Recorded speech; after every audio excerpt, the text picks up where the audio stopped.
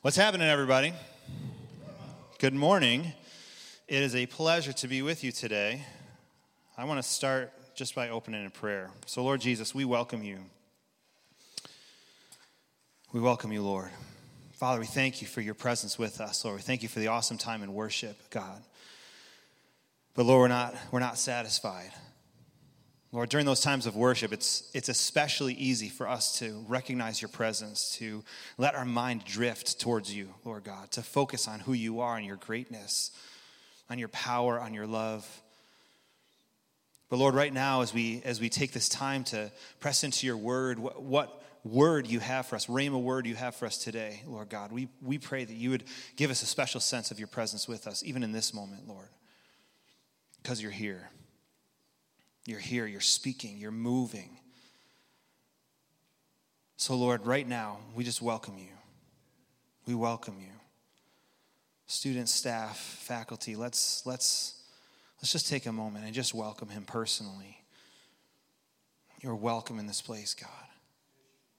You are welcome in this place. You're welcome in this place, our hearts, Lord, our minds, our spirits. God, it can be so easy to take this time for granted.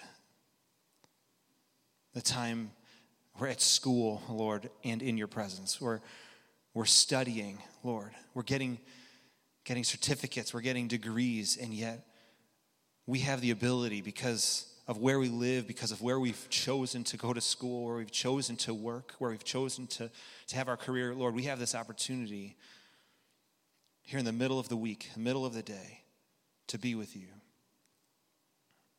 Lord, we thank you. What a blessing, what a privilege and an honor. You're welcome, God. In Jesus' name. Amen. Man, it's good to remember, right? It's good to recognize the honor that we have to be with him. How good it is. It's always a pleasure to be with you guys. I love this. I love being here at EBIC. I love pastoring the church right across the pond. I love living in this town. Something that Melanie and I really enjoy is taking walks, and oftentimes we'll walk through campus. All the time we'll walk through campus. And isn't it amazing to live in this town? I don't know if you realize this, especially those of you who are newer to Elam, newer to Lima, but what a blessing it is to live in a place where everywhere you go, you see somebody who's a part of EBIC or a part of Elam Life Church or a part of Elam Fellowship or a part of for a long time, Campus Target or Basic College Ministries. There's so many, helicopter, Helimission. I knew that.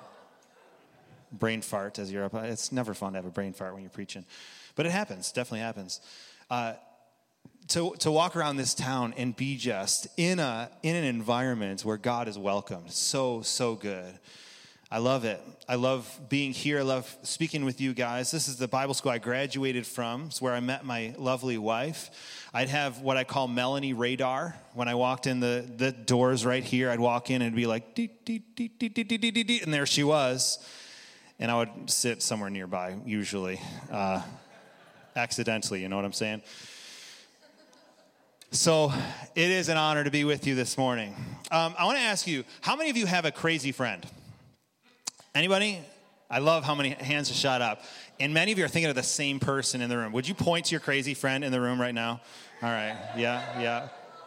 So good, Dominic. I have to say, I saw your video where you introduced everybody to the tabernacle some time ago on social media. Well done. That was really good. Amen. So your crazy friends, I'd like to define that as the one who makes you laugh, who makes you more fun than you actually are. Is that true? Who makes you think, who makes you dream. It's best when our crazy friends also make us better than we are, right? Because we've all had those crazy friends that lead us down that wrong path. But hopefully the crazy friend you just pointed to in the room is the one that leads you towards the good path, that helps you become better than you are, challenges you in good ways. I have a crazy friend. His name is Pastor Ben. He's a pastor up in northern New York. And he loves me and he makes me a better person. He talks with me. He makes me laugh. We have had some amazing times together. I was a youth pastor in Albany at a church called Delmar Full Gospel Church for 9 years after I graduated from Bible college here. And we did a vacation Bible school every summer. We had something like 100, 120, 130 kids at our church for those weekdays every summer. And this one week, for whatever reason, Ben took off time at his church to hang out with me at Vacation Bible School for a week. And it was a week we did a superhero theme. And so I was the guy. I would walk around with a microphone. I would have this larger-than-life personality as much as possible and draw attention to the kids and focus on the Bible lesson for that day and do funny creative things. And so Ben would walk around with me doing these videos, and he took on this superhero persona called Captain Demonstration, and he would demonstrate all of the different superpowers that we were focusing on that week. Like fastness was one of my favorites. He had the superpower of poofing, which wasn't what you think it was. It was like just disappearing. He could glow. We did this end of the week family gathering where we would focus on all the things we learned that week. And he was Captain Demonstration in front of like 150, probably closer to 200 people that night because the parents came. And he demonstrated how he could fly by belly flopping, like from this high up, belly flopping in a kiddie pool. He wasn't really good at demonstrating flying. And he demonstrated how he could glow by climbing through this large cardboard box with holes cut out where one of our volunteers squeezed a maple syrup all over him as he's crawling through this box. He didn't demonstrate glowing very well either. And he demonstrated how it was impossible for him to become dizzy. He didn't demonstrate that very well either. But it was one of the funniest experiences of my life, and I got to do it with my crazy friend who loved doing life and loved doing ministry with me. He's still one of my best friends. He asks me questions. He lets me be myself. He's a healthy friend for me. And I hope you have somebody like that in your life, that friendship is super important, super, super powerful. I want to ask you, what are some important characteristics of a healthy friendship? Whether it be your crazy friend, your not so crazy friend, your mom, your dad, your favorite teacher, your amazing pastor. What are some of the characteristics of a healthy friendship? Just shout them out. Raise your hand, shout them out however you want. Cece. Encouragement without asking for anything back. Zach. You can listen without inserting your opinion all of the time. Right, yes. Being able to be vulnerable? Yeah, really good. Over here. Correction. What do you mean?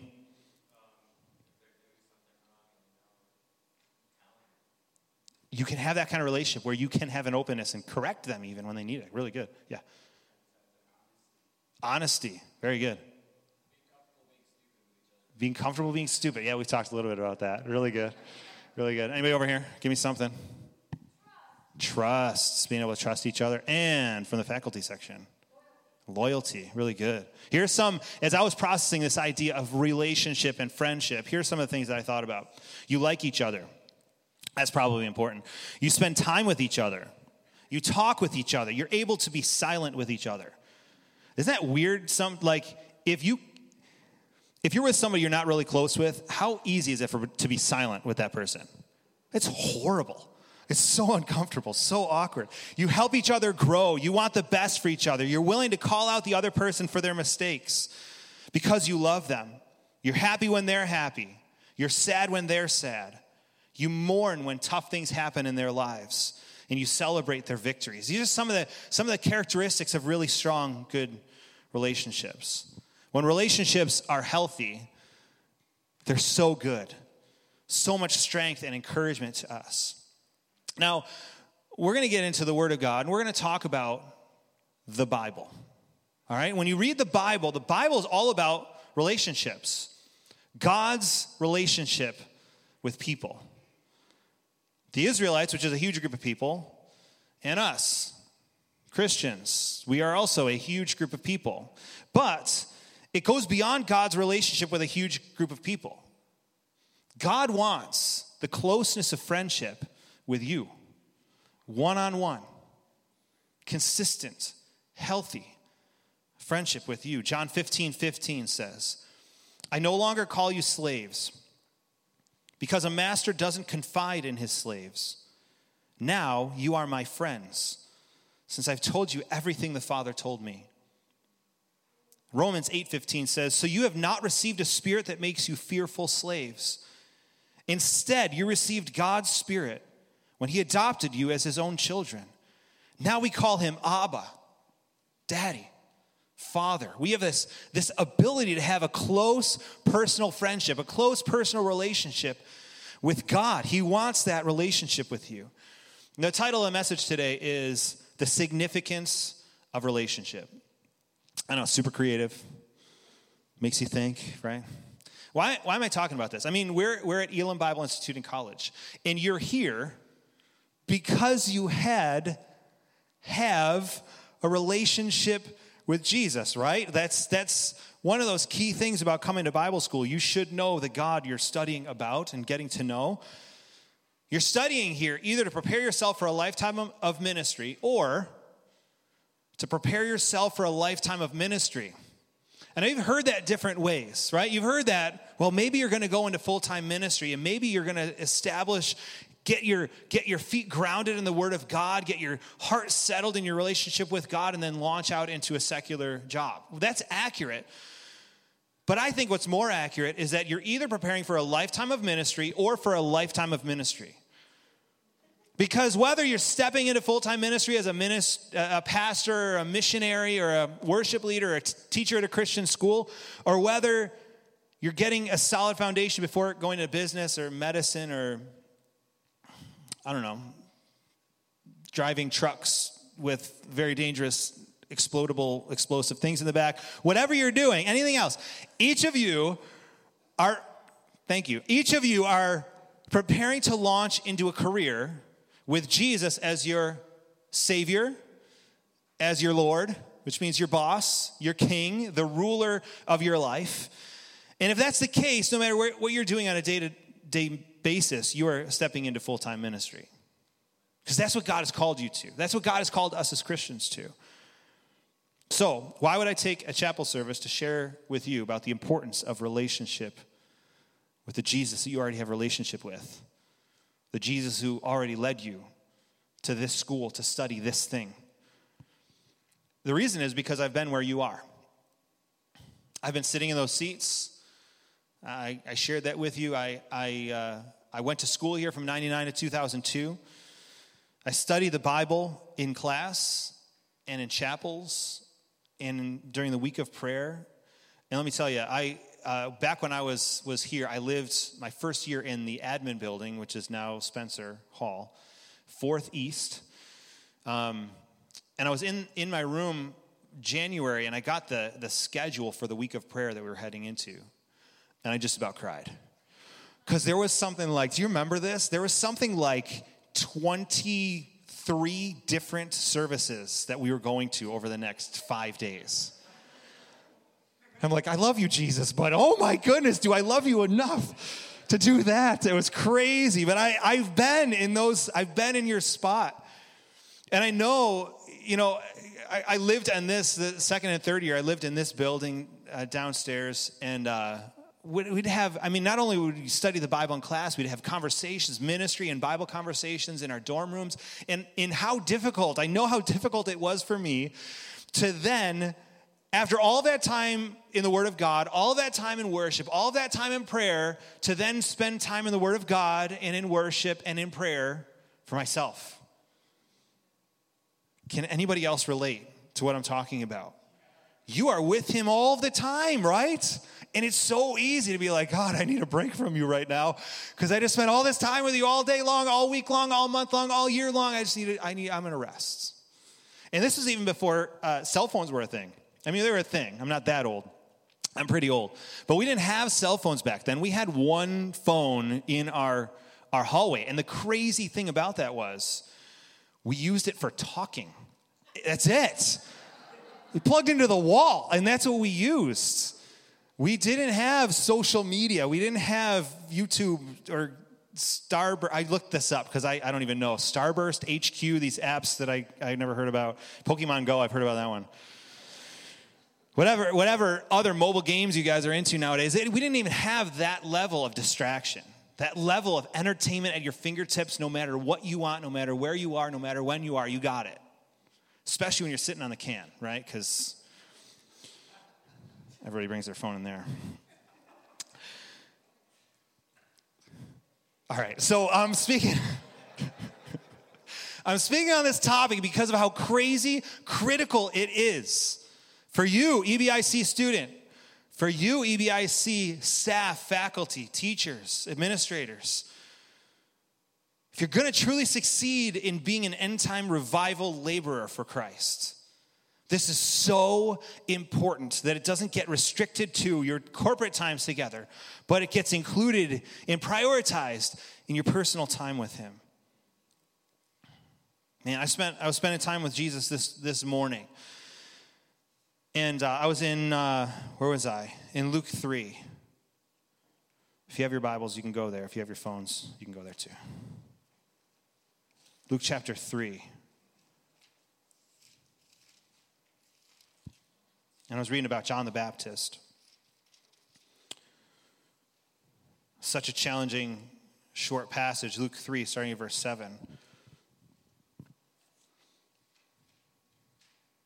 When the crowds came to John for baptism, he said, "You brood of snakes, who warned you to flee God's coming wrath?" Great opening lines for your sermons anytime you preach, especially, when they don't know Jesus yet. They came to hear him preach, and this is what he says to them. "You brood of snakes, who warned you to flee God's coming wrath? Prove by the way you live that you have repented of your sins and turned to God. Don't just say to each other, 'We're safe, for we're descendants of Abraham.' That means nothing. For I tell you, God can create children of Abraham from these very stones. Even now, the axe of God's judgment is poised, ready to sever the roots of the trees. Yes, every tree that does not produce good fruit will be chopped down and thrown into the fire." Wow. This is what I'm reading this morning. I'm thinking about this message that I'm preaching today. I'm like, what a challenging word for John the Baptist to share. Lord, how does this tie in to what you're having me speak on? These people who are this crowd coming to hear John the Baptist were coming to him with this heart expectation that we're good. We're good because of who we have descended from. We're good because our lineage was Abraham, Isaac, Jacob. We're good. We don't need to really turn. We don't need to really repent because we have that foundation on our lives. And God challenged me, speaking with you guys. Man, it can be so easy to come into school, to come into chapel and be like, I'm good. Lord, my life is good. I am at Bible school. I am in upstate New York. How many of you traveled here from somewhere warmer than here? Yeah, you guys might be feeling like, I'm especially good, God. Do you see what I sacrificed? The weather that I'm stepping into? It's supposed to snow today. This is crazy. You've seen nothing yet. Well, I'm good, Lord. Look what I did. Look what I've given up. Now, we can't rely on where we've come from or what we've laid down. Our salvation isn't based on our parents going to church. It's not based on us making a decision several months ago to make this our college. Our relationship with him is based on relationship with him. Consistent, steady, faithful connection with the God of the universe. John the Baptist is challenging these guys. Verse 9. Every tree that does not produce good fruit will be chopped down and thrown into the fire. This is not a works gospel. It's not I need to work to earn it. But my works will prove, the fruit of my life will prove the root of my life. I need to know Jesus so that my life can be lived out for his glory, his kingdom, for his good. Check this passage out, John 1. starting at verse 43. I love this passage. John 1, starting at verse 43. This is in the NASB version I'm reading today. The next day, he purposed to go into Galilee, Jesus. And he found Philip. And Jesus said to him, "Follow me." Now, Philip was from Bethsaida of the city of Andrew and Peter. Philip found Nathanael and said to him, "We found him of whom Moses and the law and also the prophets wrote, Jesus of Nazareth, the son of Joseph." Nathanael said to him, "Can any good thing come out of Nazareth?" Philip said to him, "Come and see." Come and see. What confidence. Can you picture this moment? Philip gets a huge smile on his face with 100% conviction that Nathanael's doubts will be answered once he meets Jesus. Come and see. Just come and see. I know you'll see what I saw. Verse 47, Jesus saw Nathanael coming to him and said of him, "Behold, an Israelite indeed, in whom there is no deceit." Nathanael said to him, "How do you know me?" Jesus answered and said to him, "Before Philip called you, when you were under the fig tree, I saw you." Nathanael answered him, "Rabbi, you are the Son of God. You are the King of Israel." And Philip was proved right. Chuckled to himself, "I told you so. I knew that would happen." Jesus made quick work of Nathanael's doubts. Now, here's the deal. Nathanael doubted that Jesus was the one written about in the Old Testament. But somehow, by Jesus telling him he saw him under a fig tree, it changed Nathanael's mind dramatically, and we know Nathanael became one of the 12 apostles, one of the 12 disciples. How could that fig tree illustration have been the thing to turn Nathanael, to prove Jesus' identity to this guy? Now, walk through this with me. Here's what I think. Nathanael knew from Jesus' first comments that Jesus saw into his heart. That Jesus saw him, really saw him. You can't know someone is a true Israelite in whom there is no deceit without relationship. You can't know that. So let's say you walked out of chapel right now. I just said, "All right, everybody go." And you walked out and you walked down the street to the Family Dollar Tree that's down there. Beautiful new store. Everybody loved that. That's right there. Walking distance, so good. You walked up to the counter. You pointed at the young woman behind the register and you shouted for all to hear, "This fine young woman is a true Limaite. She lives her life with a pure heart." Hopefully you laughed to yourself as you're going to Family Dollar Tree next time. Thinking about this. It wouldn't happen, right? Hopefully no one will do that. Please do not do that and tell them that Greg told you to do that. Don't do that. You wouldn't say that because you don't have the inside information, most likely, of the young woman who's working at the Family Dollar Tree register today. You can't really know what's in a person's heart until you've spent time with that person. So Nathanael was taken aback at that greeting, the depth of that greeting that he received from Jesus. Because it wasn't a, "Hey, what's up, man?"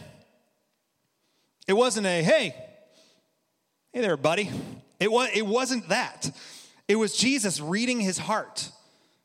So much so that Nathanael asked this next question that popped into his head, "How do you know me?" Notice he didn't ask, "How do you know that about me?" He asked, "How do you know me?" Now, a quick aside, there is a major difference between knowing about somebody and knowing somebody, right? Have you ever had that conversation with anybody?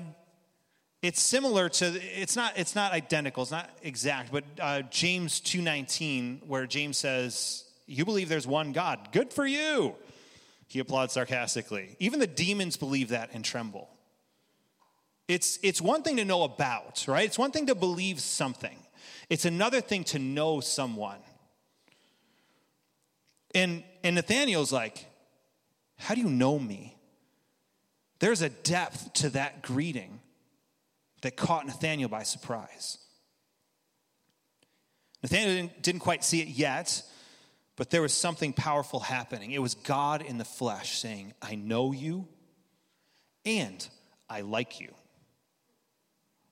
That's awesome. Jesus' answer sounds a little strange to us, right? How do you know me? And Jesus said, how do I know you? Even before Philip called you, when you were under the fig tree, I saw you. What does that mean?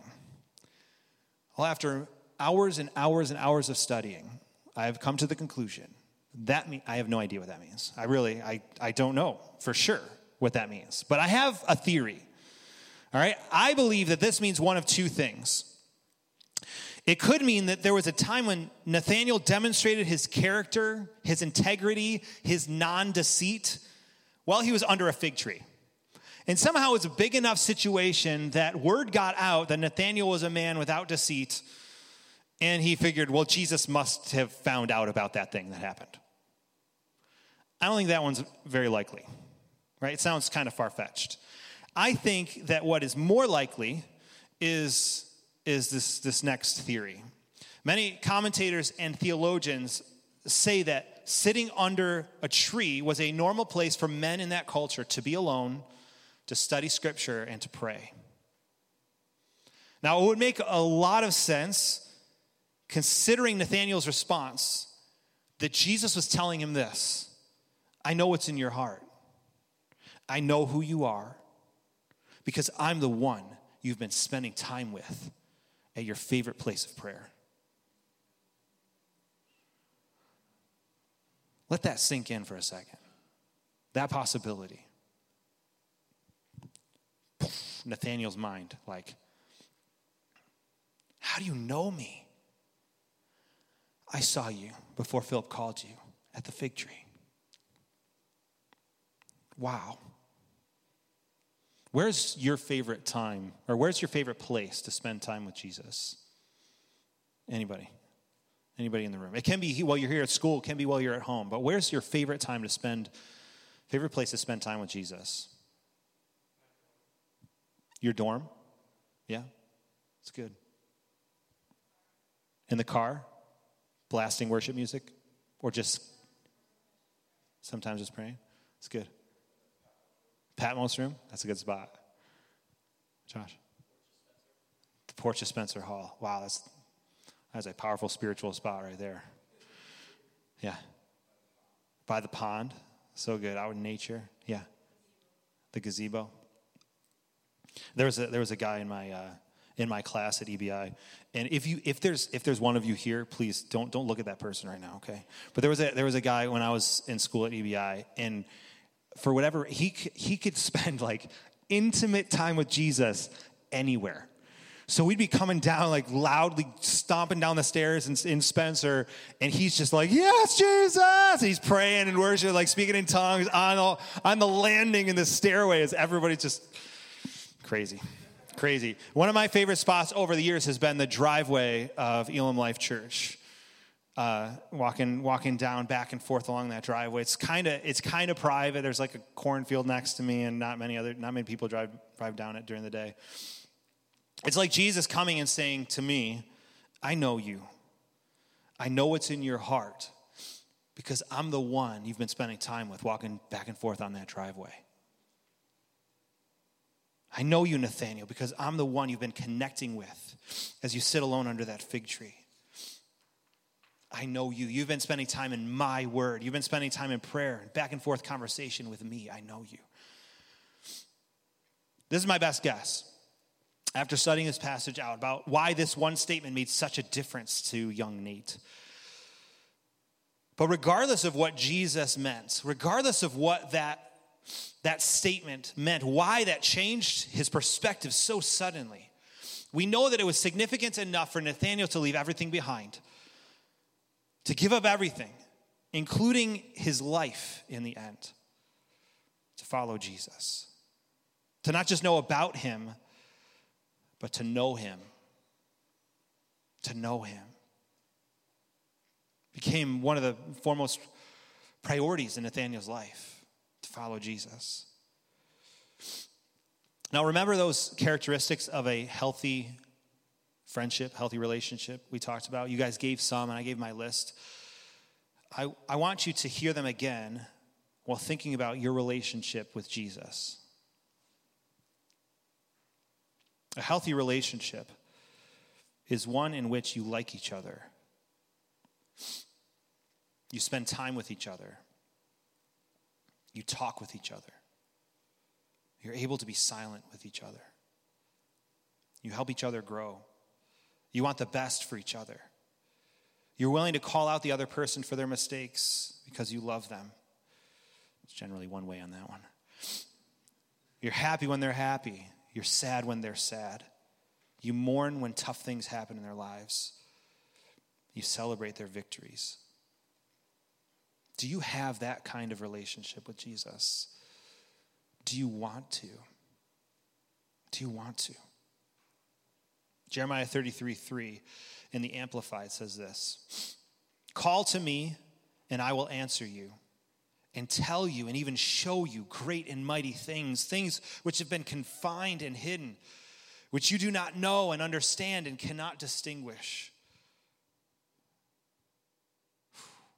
Man, he just wants to be with you. He wants to reveal himself to you. He wants to reveal the confined and hidden things that you can't know without